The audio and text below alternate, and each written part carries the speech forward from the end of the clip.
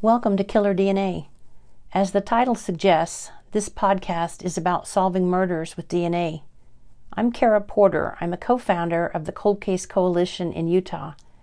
I'm also CEO of the only nonprofit forensic DNA lab in the United States, Intermountain Forensics.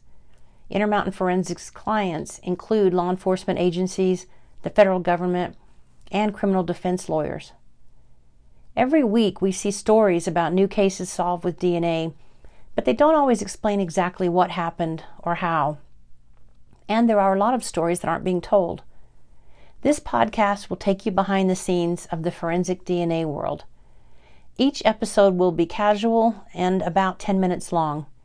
In plain language, we'll talk about things like new cold cases that have been solved with DNA, DNA controversies and scandals, why so many old cases are suddenly being solved with DNA and why others aren't, why prosecutors resist DNA testing requested by prisoners, why courts love DNA but have started to reject some kinds of DNA testing.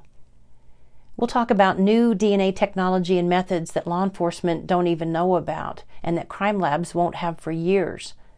And occasionally we'll record an episode in our lab so you can hear things like our super cool Tissuelyzer 2 that extracts DNA from bones and teeth.